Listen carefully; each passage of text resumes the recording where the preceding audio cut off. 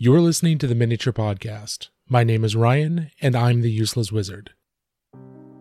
Today's guest is Jose Castillo of Splendiferous Minis. Jose's background in two-dimensional art and his heart-charging, fearless approach to new techniques and new projects and new ideas means that he's got a lot of really good insights, and I really enjoyed this interview. I hope you do as well.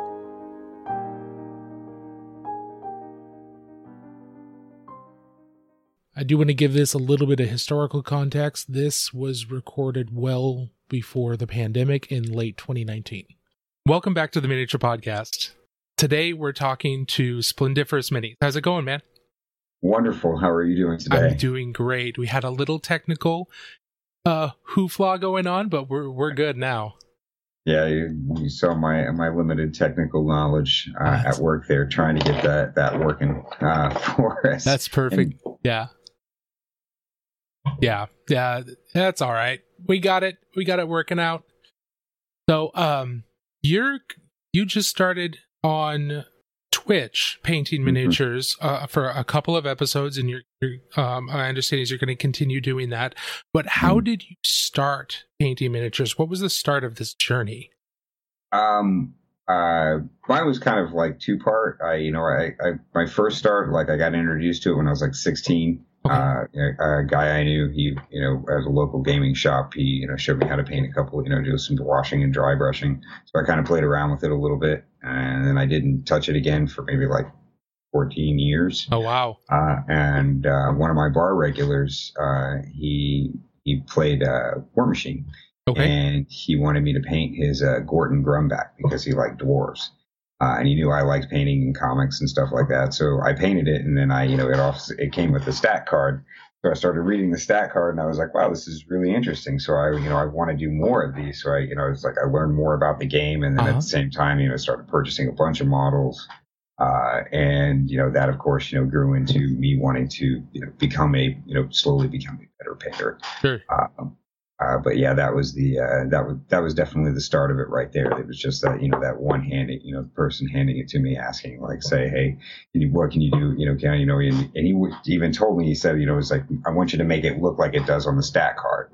And he was really impressed with how I went in and picked out all the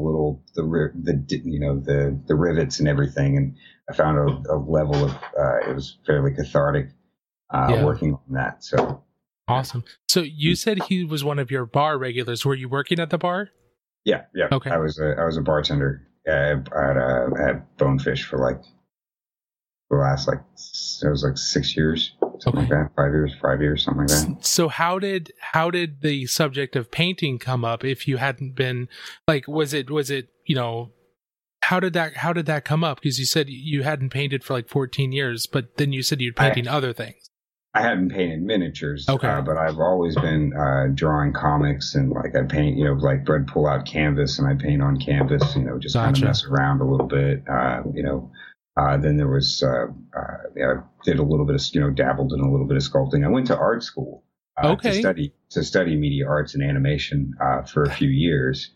So, I had a little, small little bits of introduction to certain aspects of it. And I've definitely taken that, and it's helped me out in learning about painting. That's awesome. So coming from drawing comics and painting two-dimensional paintings and things like that, how was the transition? Was it difficult? Were there things that you had to relearn, or things that stood out to you during the adopting that? I would say, when I first started, it was still fairly basic in what I was doing. So, it would basically, with washing and dry brushing, which are still, you can still create really great pieces using those techniques. I'm not downplaying those techniques at all. But, there wasn't really a whole lot of bringing those aspects of that art world, other than my color, other than my colors, learning, playing around with those colors. So, it came later when I started to really try and push those elements. Obviously I know about my my object source lighting and trying to create certain values and things. But it wasn't until I started to really dive into the miniature painting world and started learning from all of these other different painters, and learning all of their methods and how they looked at doing things, and so on and so forth, that I actually started to transition that same amount of knowledge. Before, it was just fun, Yeah. I mean, it's still fun, but I mean, it was just something that I wasn't really that, it was just messing around. Sure. It was something I did on the side when I wasn't, like painting canvases or something like that. If that makes any sense. If that seems kind of silly. Just kind of playing with toys at that point. That's awesome. So just having fun, experimenting, and having a good time, but using some skills that you had before. That's handy. Yeah, pretty much. And it's breaking, it's getting those, but exposing yourself to other painters and stuff, so that you do get the things that you're not seeing, you're not learning, because you got to break out of your own head. Or that's definitely my biggest downfall. Is how much I have to get out of my own world and see what other painters are doing. Awesome. Sorry. No, that's okay. Nothing to be sorry about. That's what this conversation is all about. It's learning about you, right? Mm-hmm. So where do you find your inspiration now that you're looking outside of yourself? Or do you still find most of that inspiration within yourself? Like, how do you approach that? Where does it come from? I would say it's so many different places. From people that I've met, and other artists that I've met, and where their inspirations have come from, and things, seeing things the way from their perspective and how they see the world. For example, like tag artwork. Like, I never really appreciated tag artwork. I always thought it was cool, but I never really appreciated it until I had a friend of mine who was a tag artist. Okay. And now every time I get stuck by a train, I don't feel like I really get stuck behind a train. I feel like I get to sit and look at a moving art gallery for a few minutes. That's awesome.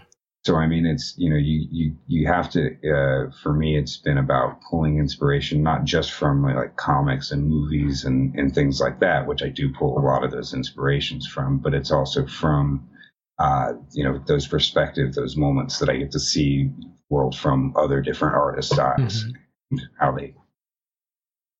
they see things. That's awesome. Has there ever been a time where you've seen something like a beautifully done tag or some other artwork that you either directly translated into a miniature, like either the colors or the texture, the impression, anything like that? Is there anything that's been like the central inspiration for one of your projects? There has been, but I didn't finish it. There was one that I was working on, the meat thresher for the Minions Army, and I was working on trying to put tag work from on there, like Carver stuff and a couple of other different things, but I wasn't able to at that time. That was still before I'd really learned about how to do freehanding and things like that. Gotcha. So it's something I need to go back and revisit. Sometimes it with I've got so many projects like that where like I get like I kind of just jump ahead of where my skill level happens to be. Like I get a little too, same thing with Twitch. I just jump in with both feet. It's go big or go home. Sure. Yeah. And when you do that, it's overwhelming, but you learn a lot. It's kind of how I was doing with this podcast. I did a lot of research, and then I was just like, all right, let's do this. Mm-hmm. So it works, but it's overwhelming. I've always been the throw 'em to the wolves. That's even the job I work at now. Like it's that was how it was. Like we made the joke that the learning curve kind of went like this on the other side. And this is a cliff where everybody's kind of hanging off. These are all the dead bodies underneath. Yep. So it's figure it out or go home. So I mean that's kind of where I go with that. It's not necessarily the best approach sometimes, sure. but sometimes it works and sometimes it doesn't. Sometimes you fall flat, but you definitely learn a lot. That's awesome. That's kind of how my work is at times. It's like the first 6 months you're drinking water from a fire hose. That's another fantastic analogy. I like that one.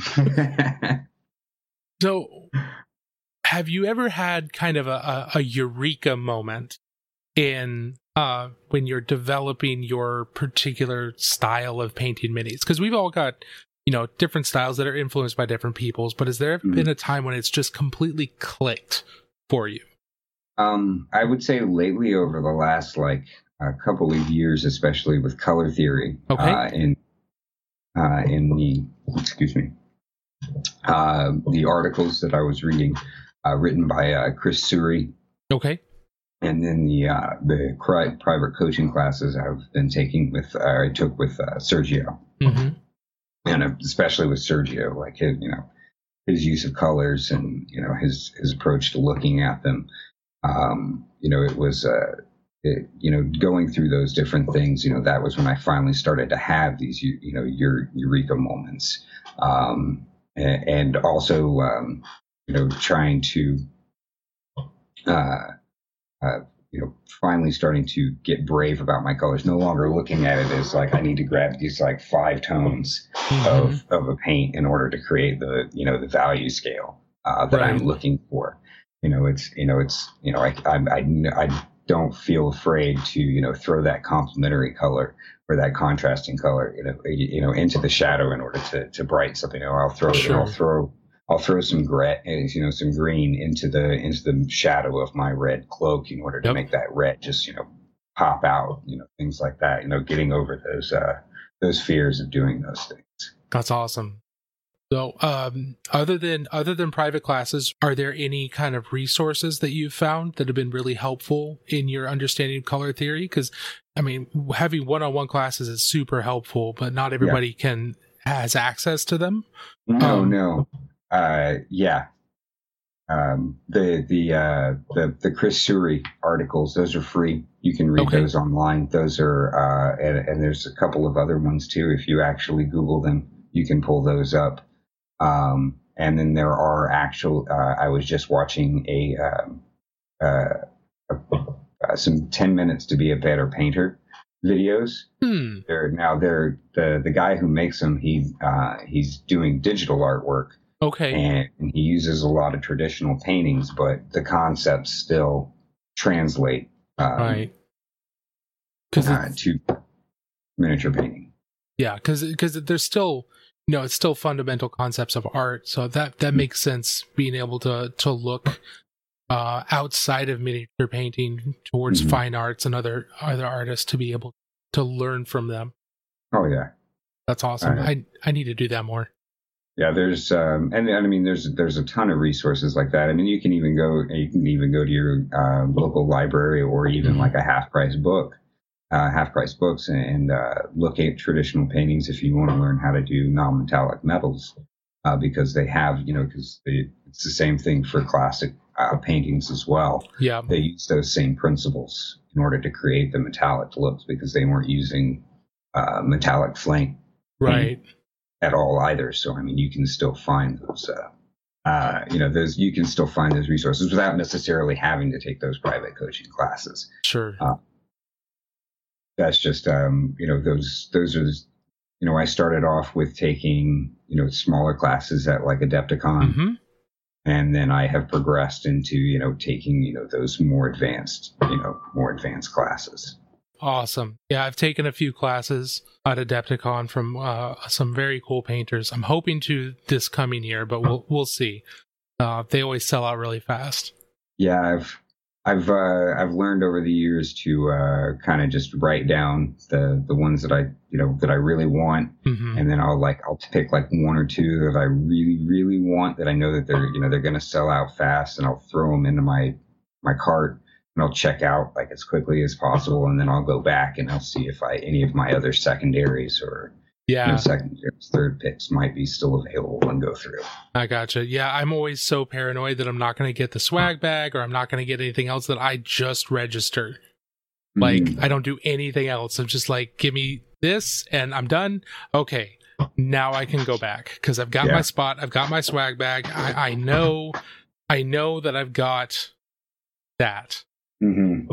And those swag bags are ridiculous too. Yeah, and I'm such a hoarder for miniatures that it's like that's the most important thing on an emotional level. Yeah. On an intellectual level, yeah, it's not that big of a deal, but on an emotional level, it's just like I have all this stuff now. I mean, it's like what? It's not even like it's expensive for the swag bag either. No. It's a very reasonable price. Like it's an extra $30 or something. I don't remember quite what it is, but it's under $100 for a full swag bag. Oh yeah. This past year we just moved, and I came home from Adepticon, and I come in with all of that stuff in the swag bag, and she's like, "Are you serious?" And I'm like, "No, I swear I purchased this before. this is all free. I promise." Yeah, that was definitely. Yeah. This last year's swag bag was absolutely ridiculous. I mean, just handing us the starter set for Game of Thrones itself is $150. It's just like that was one thing. Yeah, and then they had there were like two other games that they threw in too. It was just the Song of Ice and Fire though, that's nuts. I'm actually going to be using a lot of those miniatures for the classes that I'll be teaching in January. And some friend of mine are trying to put a con together. Good. In January, so I'll be teaching classes there. But yeah, I plan on breaking out the Song of Ice and Fire. There's some good minis. There's some good minis. They'll be great for classes. Oh yeah, that's what I was thinking too. I was like, thank you so much, Adepticon. Right? It's just made my classes cheaper. Yes, yeah, exactly. What's the first thing that you do when you're starting or planning a new project? One thing that I always heard repeated over and over again, and I definitely agree with, is you're looking at the story of your model. Okay. The what, why, and the wheres of your model and what's going on with it, and then you move. You progress from there. You try and tell that story. Okay. When I was painting my, last year I did a Nemo bust for Gen Con, and I did it without the power strips, and I wanted to be. I was thinking very Fallout, post-apocalyptic, kind of guy. So I had freehand on the shoulder pads, a little bit of damage, and like lightning on the thing, and I was like, I have like burn on his face, and just as I progressed with it, I just continued to try and tell that story, and it paid off in the end. Yeah, I think I've seen pictures of that, and it's absolutely jaw-dropping. It's really nice. Yeah, much better than this past year. It happens. Yeah. Well, I didn't do nearly as much as I did, and that's the thing is, when you tell the story versus when you just arbitrarily kind of put things together, you can tell it. It makes all the difference. So for you, telling. Understanding the story that you're trying to tell, like the background of the character, where they are, where they've been, where they're going, that kind of stuff really gives you kind of the structure for the paint job. Mm-hmm. That's correct. Yeah, and that's it helps you whenever, and it also allows you to change with the model if you need to, because sometimes when you're painting something, accidents will occur. You might have, or that might actually add more information to a model, and therefore give you a little bit more quality to it. Or you might need to move something or change something around because you don't like the way that it looks, or it doesn't seem to fit quite as well into the story that you're trying to tell. So I mean, it's just the same as if you were writing a story, or if you were, cooking a meal or putting something together or mixing, you kind of have to feel it out, but you don't get so committed to it that you end up putting your blinders on and you can't, progress any forward. That happens to me a lot. Gotcha. So that kind of structure, it's more of like a loose guideline rather than this is who this is and that doesn't change. Yeah. Okay. Yeah. It lets you be flexible with it while still staying within a certain path. Correct. Okay. Sorry. When I get mental images like that, it just helps me to talk them out to make sure I'm understanding properly. So no. That makes a lot of sense. No, it's sometimes my communication is not so great, so I stumble. Yeah, that's okay. I think I got the information you were trying to communicate, and we're good. So that brings up a follow-up question to me that's not on the list that we talked about, but I think it's really interesting. Is there a particular technique or set of techniques that you find helps you tell your stories better than others? Like weathering, tell more of a story, or is it color choice? What do you find guides you more or helps you do that more? I would definitely, I would say that there's probably a combination of a lot of different things. Okay. I definitely am getting more into the using more of my brushstrokes to try and create more information. Okay. That's something where I was kind of lacking in before, and I still kind of lack. I still struggle with my, my brush technique. It's probably one of my biggest ones. I think I jumped the gun there on a future question. That's okay. But I would say that the playing around with the playing around with those colors, but also but working on the brushstroke technique. Okay. Has definitely helped to try and tell the stories, because doing things like adding weathering, adding textures and things like that, and also but you can't be too much with it, because if everything looks textured, then it all looks like crap. Sure. So I mean, you have to have certain things, So being able to tell yourself when's enough and when's not enough, when the line's too thick, when it's too too straight, like I said, that falls into like brush strokes. So like if you're doing like lines for cuts, making sure that you have that nice curvature to the line versus Sure. The nice straight even lines, because when you come and you make that strike, your body or your arm's going to move a little bit, so you will see that little bit of turn. So knowing those little things for your brushstroke to add all that little bits of information to the model really helps to progress the storyline. Did I answer that question correctly? No, I don't think there was a correct answer to that. I wanted to know, what you use to do that. And for you right now, it's color and all that thing, but brushstroke is super important. And I think that's really interesting, because I know in a lot of fine art and the masters, the quote unquote, the master painters of the past, the analysis of brushstroke and how it's used to create texture and distract from other things, what it does for the energy of the painting and the mood is super important. And I see a lot of miniature artists starting to play with that. There's certain people that I see playing with that a lot, but then there's this huge focus on, butter smooth blends and, all this other stuff that takes away. You're trying to make the brushstrokes disappear,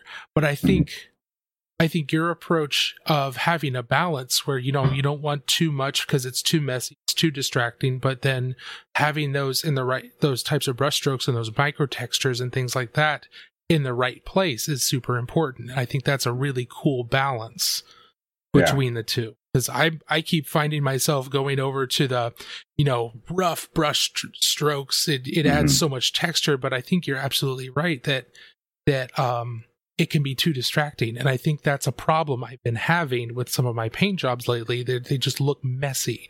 I think I'm doing too much with that. So thank you. That's exactly, that's what I needed to hear. I appreciate it. Oh, no problem. I mean, that's what I love about this industry, or love about this hobby is you have so much that you can interact with so many people, and like you could, by getting that other perspective that you get from all these other painters, you're able to, see that, and you maybe see something that you didn't see before, something that you can, that helps you kind of, or maybe something you're kind of intuitively doing and not even realizing it. And then, somebody points it out to you and you're like, oh, wow, that really is. Wow. I didn't even realize that that's what I was doing right there, but you're absolutely correct. Yeah. And then of course, there is the fewer brush strokes, which is something that that I'm working on too. I mean, if you watch some of the other, if you like watch any of the videos with some of these masters, Alfonso or Sergio or Ben or Matt, or, any of these guys, their brush strokes are so short. I mean, it really is. It's it's intimidating sometimes to watch that. Absolutely, but it's also inspiring.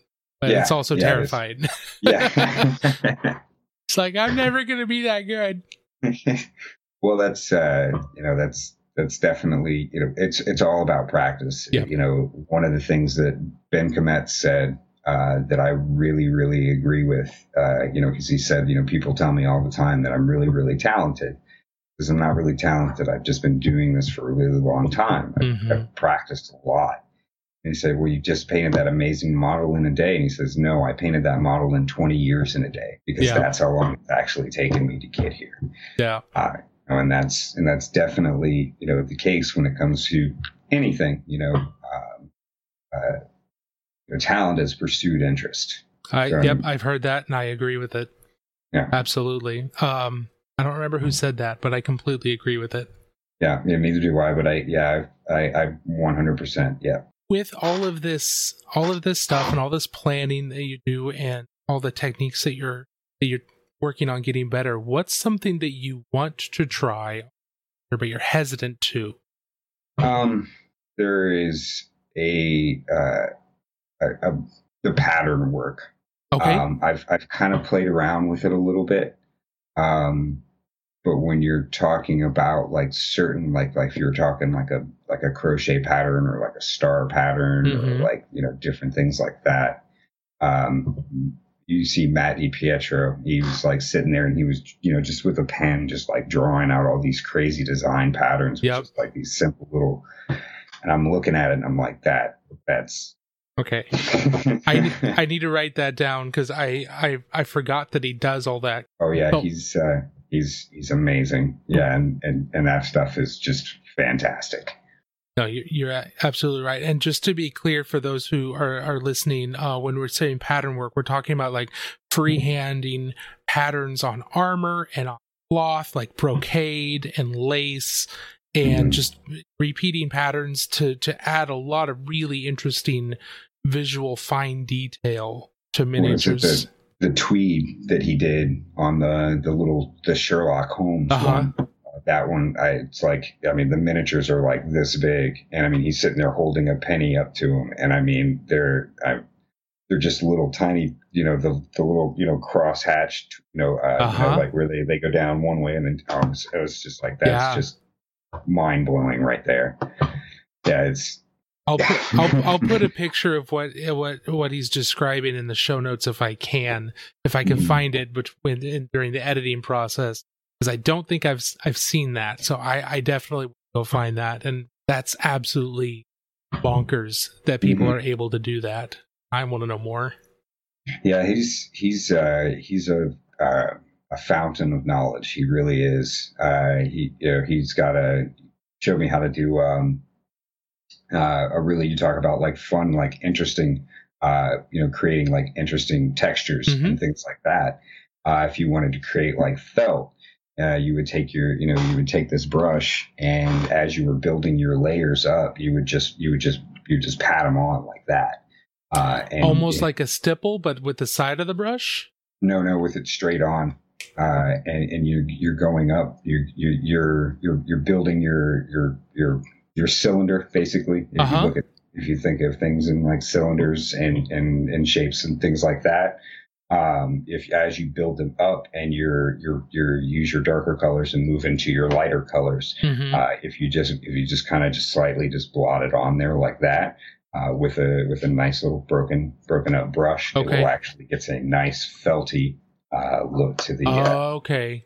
the blend. I did a little bit of it on the piece that on one of my busts. Okay. But you can see it on the shoulder pattern. Like you can see the light, you can see the contrast going on, but it's not like not like a smoothing blending contrast. But you can see that, kind of with, So it's almost kind of fuzzy. Mm-hmm. Yeah. Yeah, I definitely want to see that. But what's the biggest challenge you've faced as a miniature painter so far?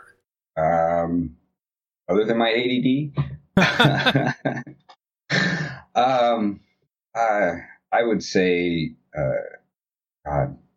airbrushing was one of the hardest things to airbrushing and brush technique. Both of those two things have been the hardest things to really learn. Getting glazes down is part of that with brush technique and with airbrushing. But the learning curve for those things has been struggle. And I feel like on those things, as with everything with this hobby, I'm always learning and I'm always still trying to improve my techniques on that. Airbrushing, I finally feel like I've got somewhat of a handle on, which that was a whole nother thing in and of itself, because I started off with a Sotar 2020 because I didn't know any better. Nice, really fine tip. Yeah, and trying to lay down base coats and do those things with the Sotar 2020 doesn't really work. It wasn't until I learned about the Badger Patriot, and I grabbed that and I was like, oh, this is a completely different world. And then I was able to go back to the Sotar 2020, and now I use the Sotar 2020 for the same techniques that I use for Sergio Calvo Rubio's, because he works backwards. Where he lays down thick base coats and layers up, and then he goes back in with an airbrush and he blends it together. Okay. But it's at the very end, and he uses very thin glazes out of the airbrush. So it's like 20% of the process. So like 80% of the process is brush and 20% is airbrush. Whereas currently, a lot of guys will do like 30 or 40% will be airbrush, and then the rest will be Okay, so he uses the airbrush as more of finishing work, and that's what you've decided to continue doing. Yeah, I've been playing. Well, I try to mix the techniques. I really do. It's just about using what technique I feel works best for what area of the model I happen to be working on at that time. Okay. I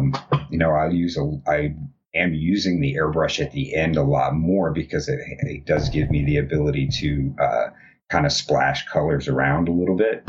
But I'm still kind of experimenting and playing around with it. I'm nowhere near as good as Sergio is, but it's definitely a lot of fun. That's awesome. When you were figuring out the airbrush and you were starting to get more comfortable with it, can you give any tips or any insights in your own learning process? Thin it. You keep it nice and thin. It's always the same thing. Your PSI levels and you keeping it nice and thin. I would definitely say I like to keep mine and with under the 20 PSI. Okay. Keep it at about like 15 to 18. That's just generally about perfect for the mix that I make. I make my own dilution. Mm-hmm. It's like 10 to 20% alcohol, rubbing alcohol, and then distilled water. Okay. And then that's what I use to thin my paints down. And then of course I do get it to a kind of a glazy level, rather than more of a heavily pigmented level. And that seems to, whether you're doing Sergio's technique or not, it just, working in those thinner paints, being able to build up without adding on like just caking paint on to the model gives you a little bit more, freeway and leeway, freedom and leeway when you're working with them. So that's just been my experience. Okay. So for you working in super transparent glaze-like consistency for the paint, is and low PSI has kind of been the key for you to get more and more comfortable with. And the other thing I would say was freehand. Okay. Freehand was definitely and still is something that is always a struggle to learn. But I learned a really fantastic technique from Francesco Faribi from Chimera. He broke it down into structures. So basically, make the basic shape of what it is that you're trying to create using a nice model color khaki and a little bit of a black touched in with some black paint. You just lay that down first, and then you just add a little bit of black into the model color khaki, and then you will use that to kind of create your structure shape.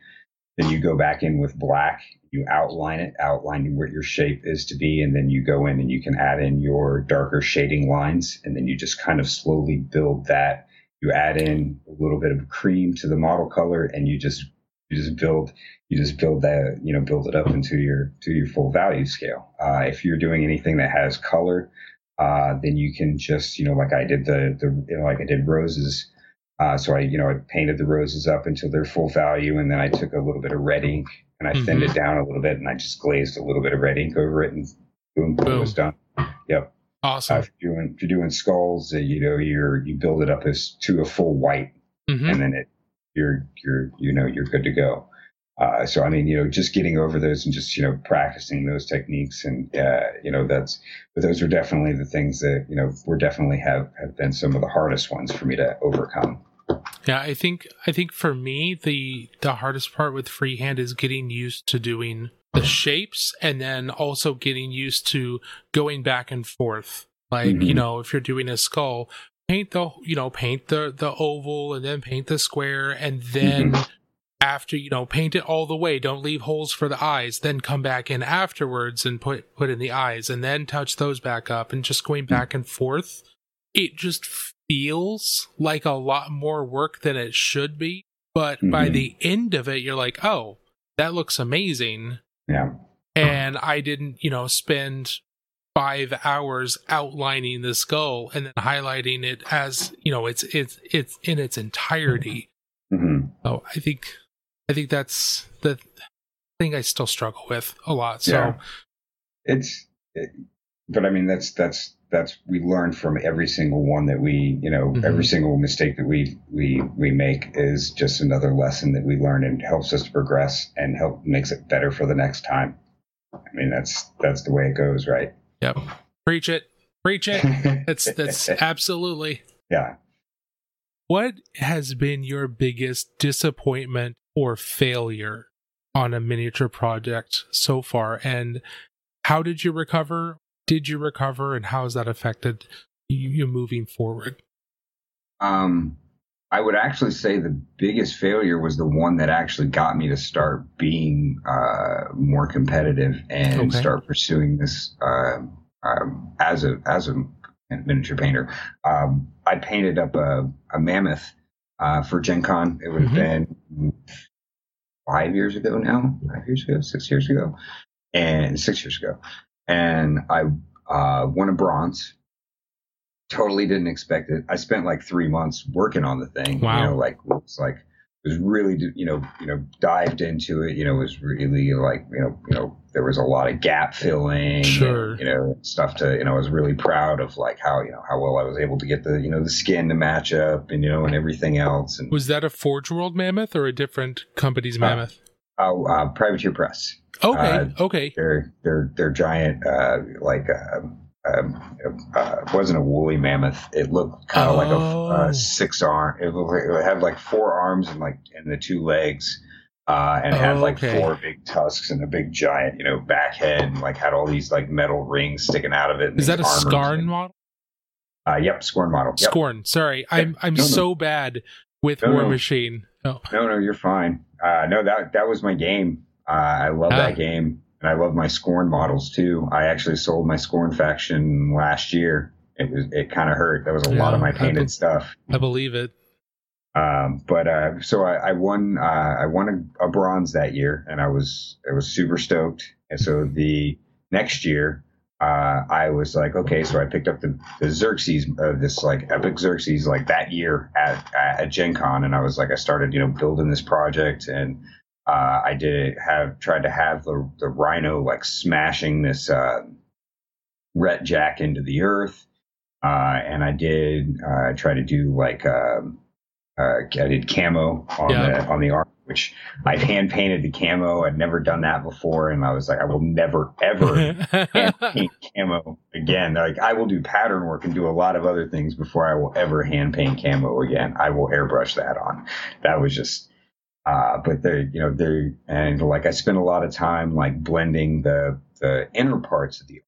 Okay. But the earth that I had, like didn't really look a lot like earth. It just looked like kind of a lot of pushed up rocks. And I didn't really, other than the camo, I didn't really put much of an effort into the Ret Jack. Like I put a lot into the camo, but there was no shading or anything else beyond that. Like it was just the camo feature, Gotcha. like on the model, very, very arbitrary.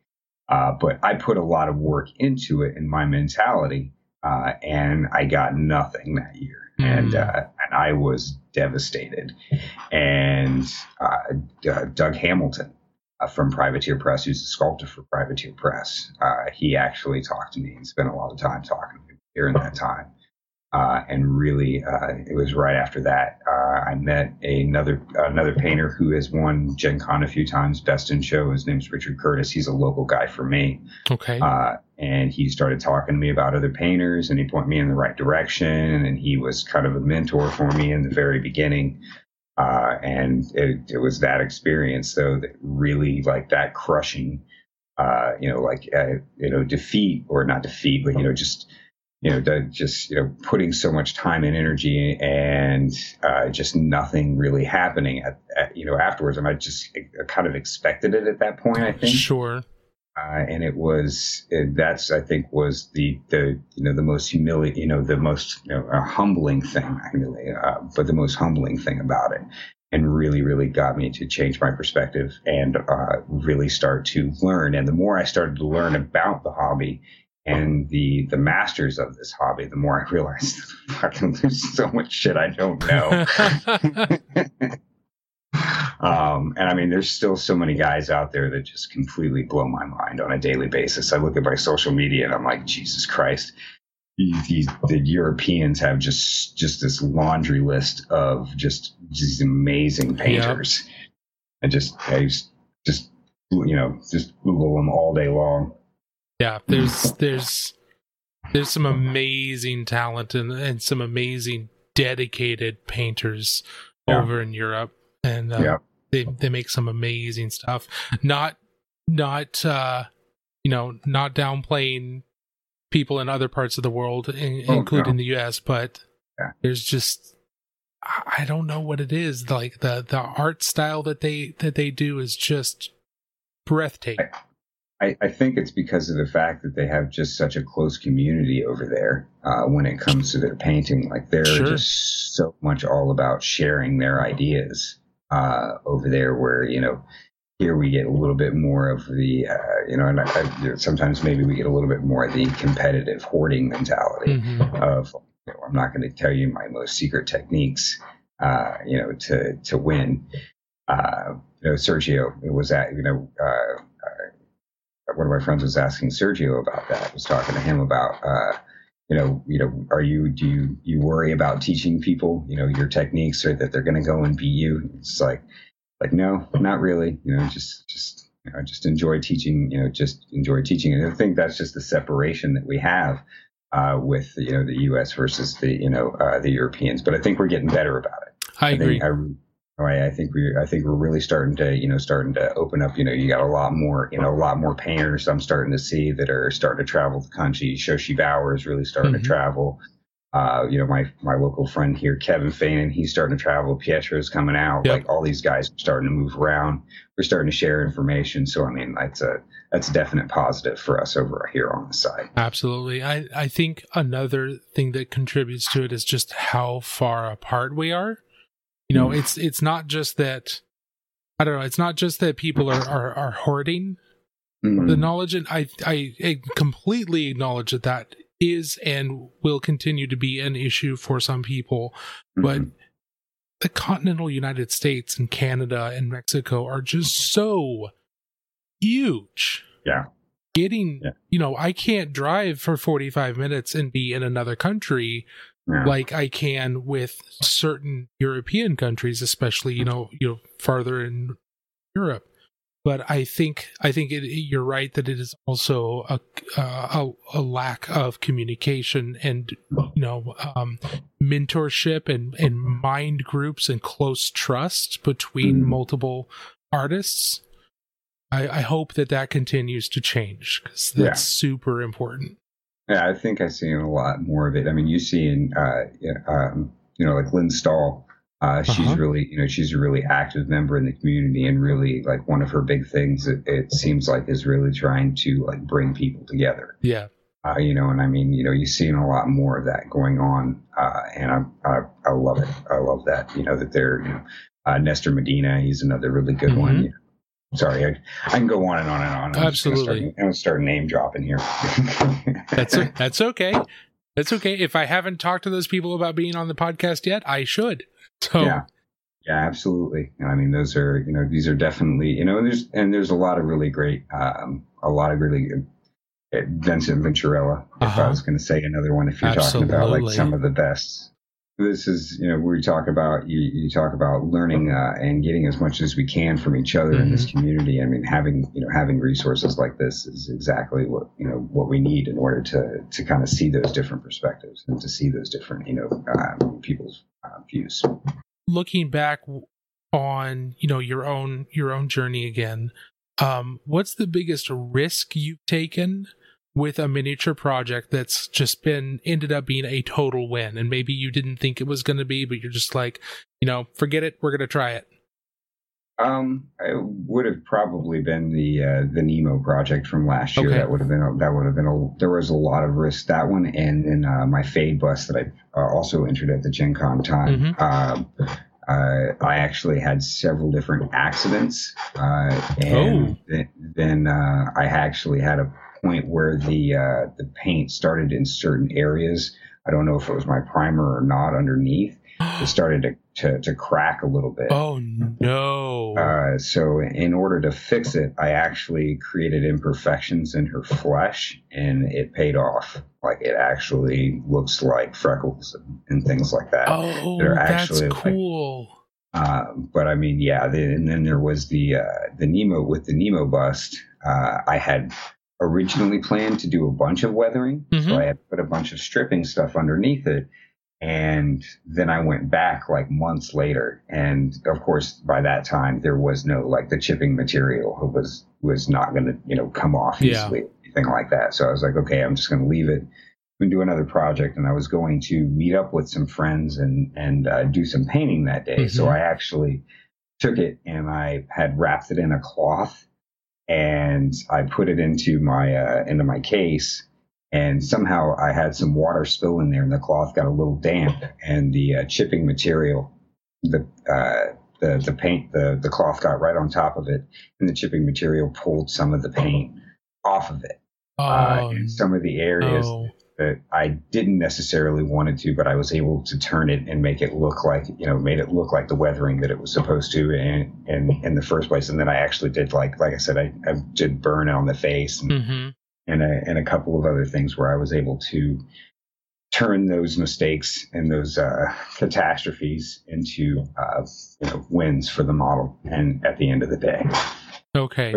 But that doesn't mean that there was not a string of expletives in between coming up with those and trying to figure out how I was going to fix those problems. Sure.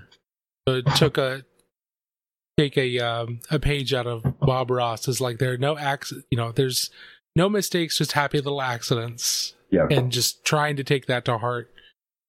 Ralph Steadman says they are just opportunities. When he was doing the Anthony Bourdain show, and he went to Ralph Steadman's house. Ralph Steadman had a pitcher of ink, and he was pouring it over the canvas, and he's like, "What if you make a mistake?" It's like, there are no mistakes. There are only opportunities. Like, yep, it's a good mindset. Yep, it's a really good mindset.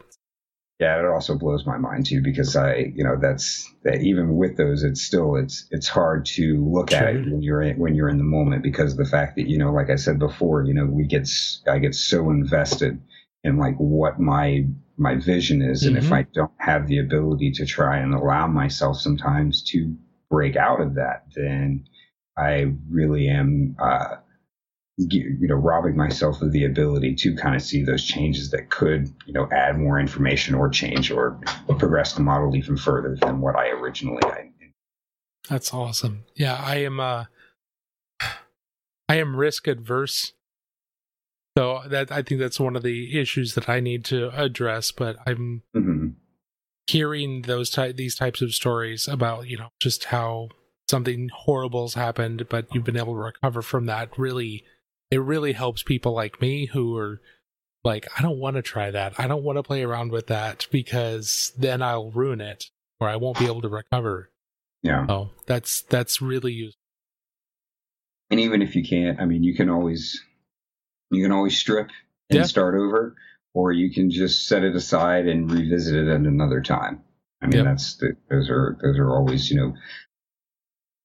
there's always also the knowing when to step away from a model, knowing when you've got to call it completed and then move on to the next piece. And that's that in and of itself. Sometimes it's good to have a friend that's like, it's time to call it. I think you're done. No, that makes sense. But what's the so far? What has been the biggest, pure win? What's the biggest triumph that you've had? Wow.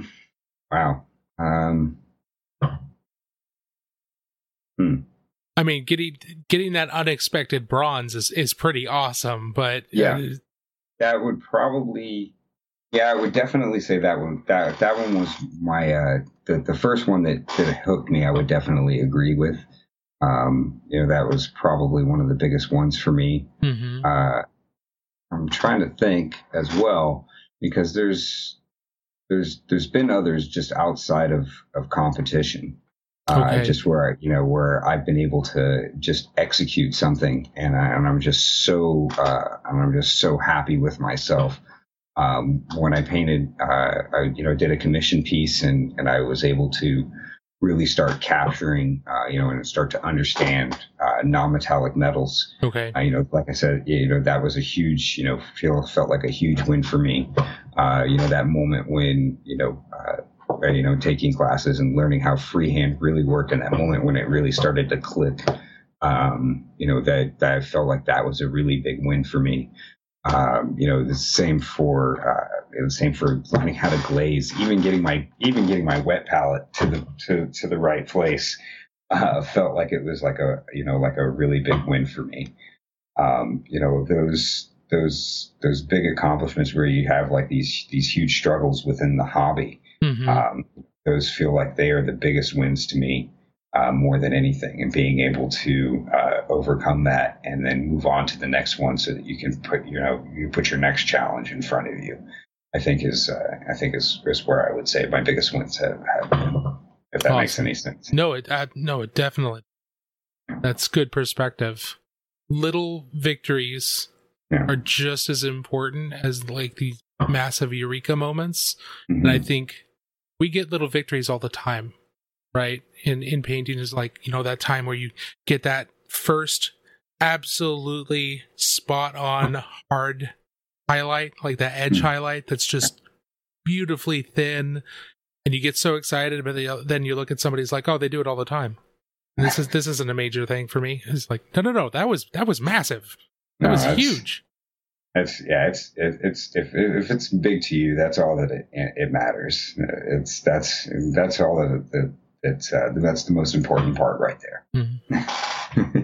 With you pushing to, improve yourself, at its core, why do you paint miniatures as opposed to all of these other art forms that you're familiar with? What is it about miniatures? like I said, I played around with painting canvas. I've definitely, I played around with, I'd like to draw. I still want to learn how to sculpt and get better at sculpting. I've done a little bit and had some successes. Nothing into the scale that I paint currently. Definitely, it's been with larger scales. But with miniatures, I think it just goes back to my love of playing with action figures, which never seem to die. And I don't play with action figures anymore because now I paint models. Yeah. But I kind of always have really loved, both with miniatures and with figures and things like that, and even with sculpting, I love the 3D rendering of a model. And then when you take the aspect of adding your painting principles and your other artistic principles, and you combine the two of them together, I just really enjoy that.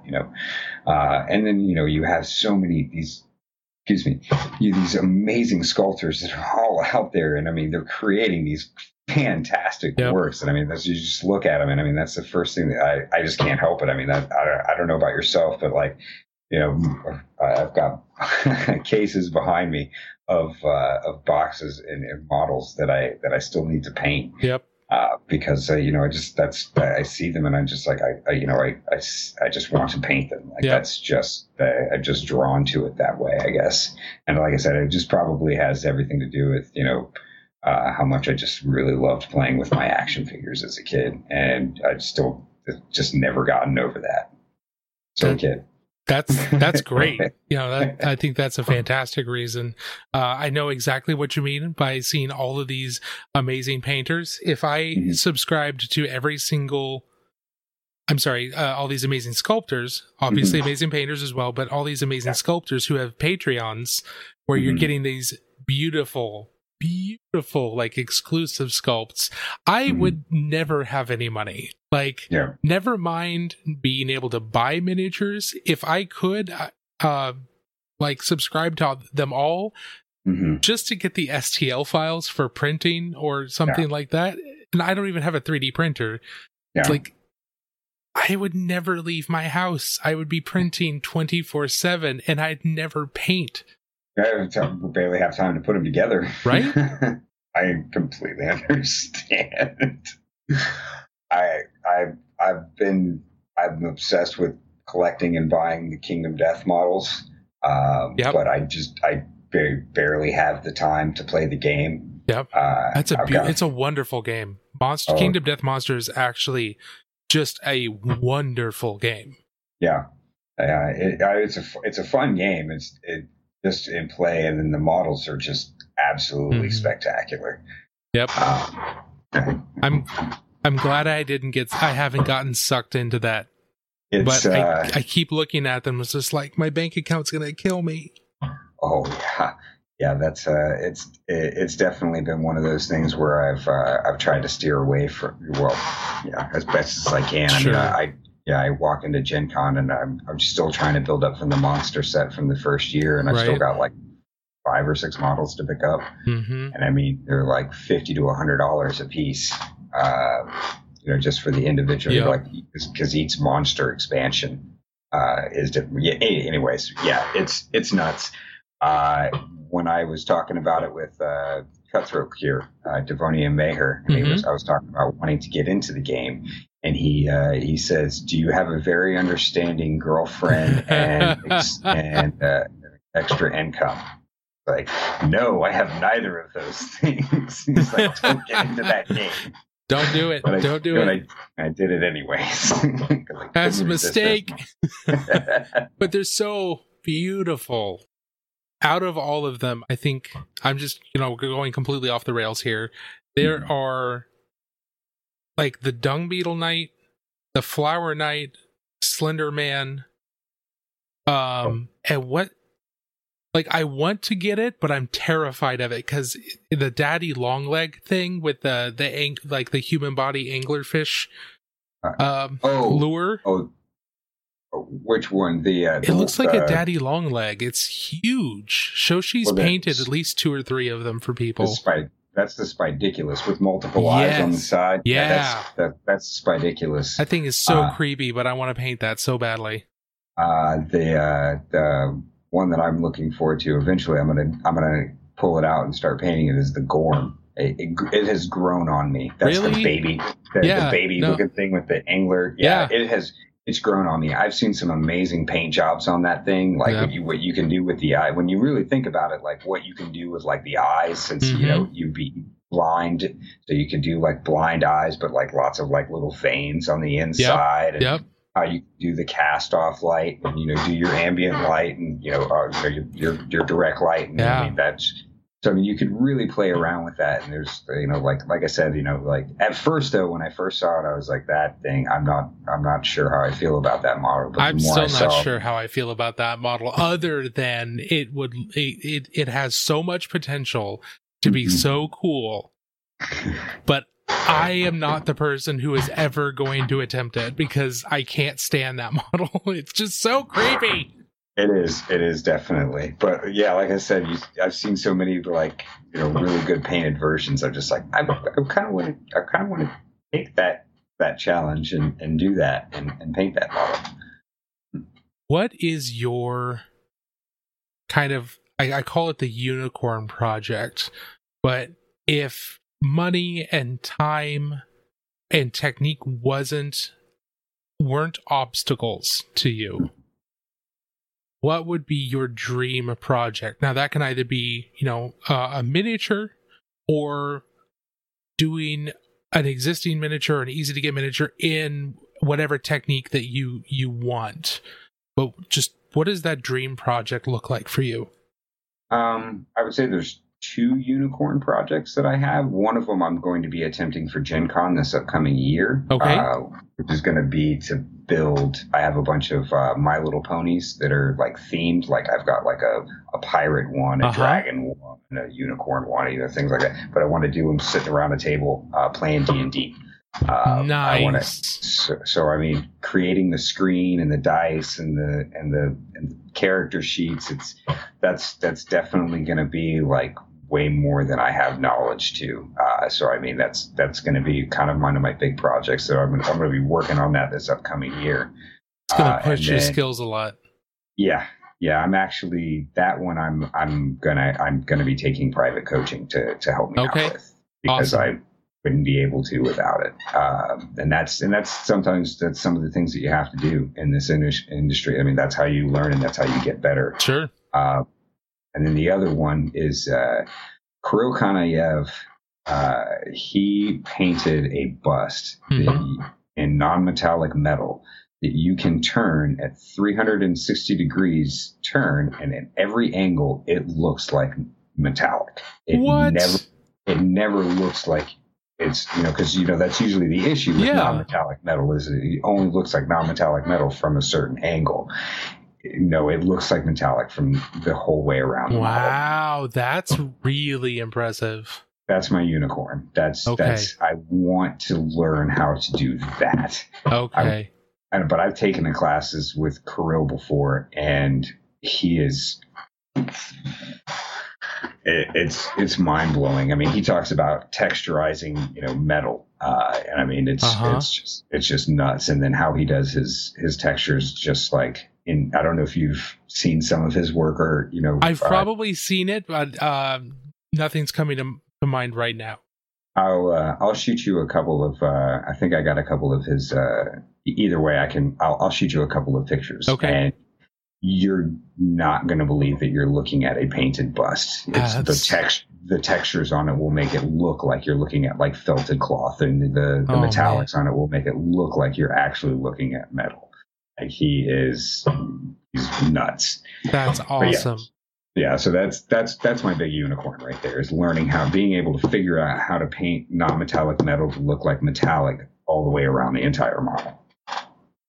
That's fantastic. That is really ambitious, because I know a lot of people still struggle with just regular non-metallic metal, but you're right. One of the major problems that most people encounter with non-metallic metal, speaking as someone who can't paint non-metallic metal at the moment, is making it look good from more than just one angle. Like, I know back in the day when that's something Lester Bursley worked a lot on for Awesome Paint Job. He would take like, okay, I'm painting the non-metallic metal, so it looks good from the front, from both sides, and the back, and it looked really good.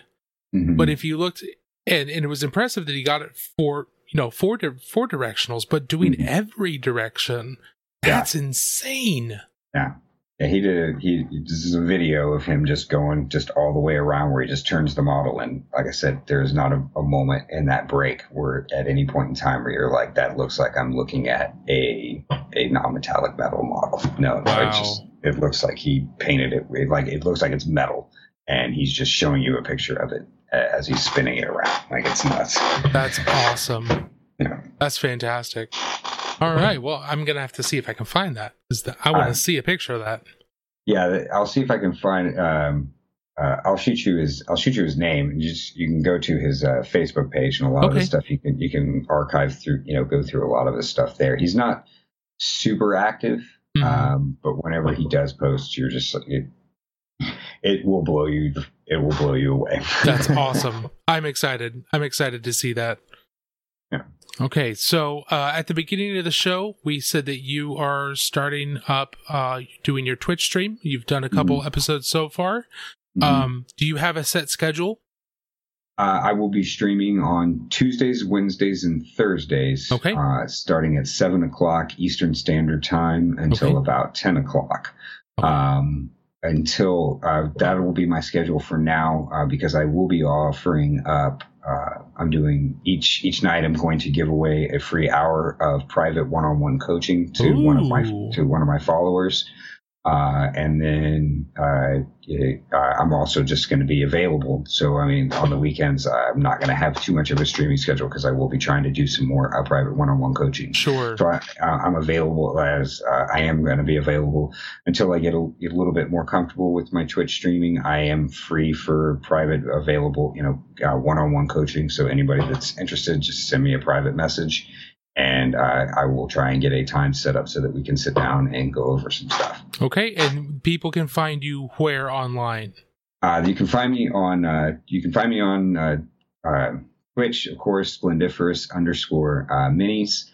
You can find me on Instagram Splendiferous _minis as well there, and also on Facebook under Splendiferous Miniatures. Okay. So is there any underscore in the Facebook one, or is it just straight Splendiferous Miniatures? It's just a straight one. Okay.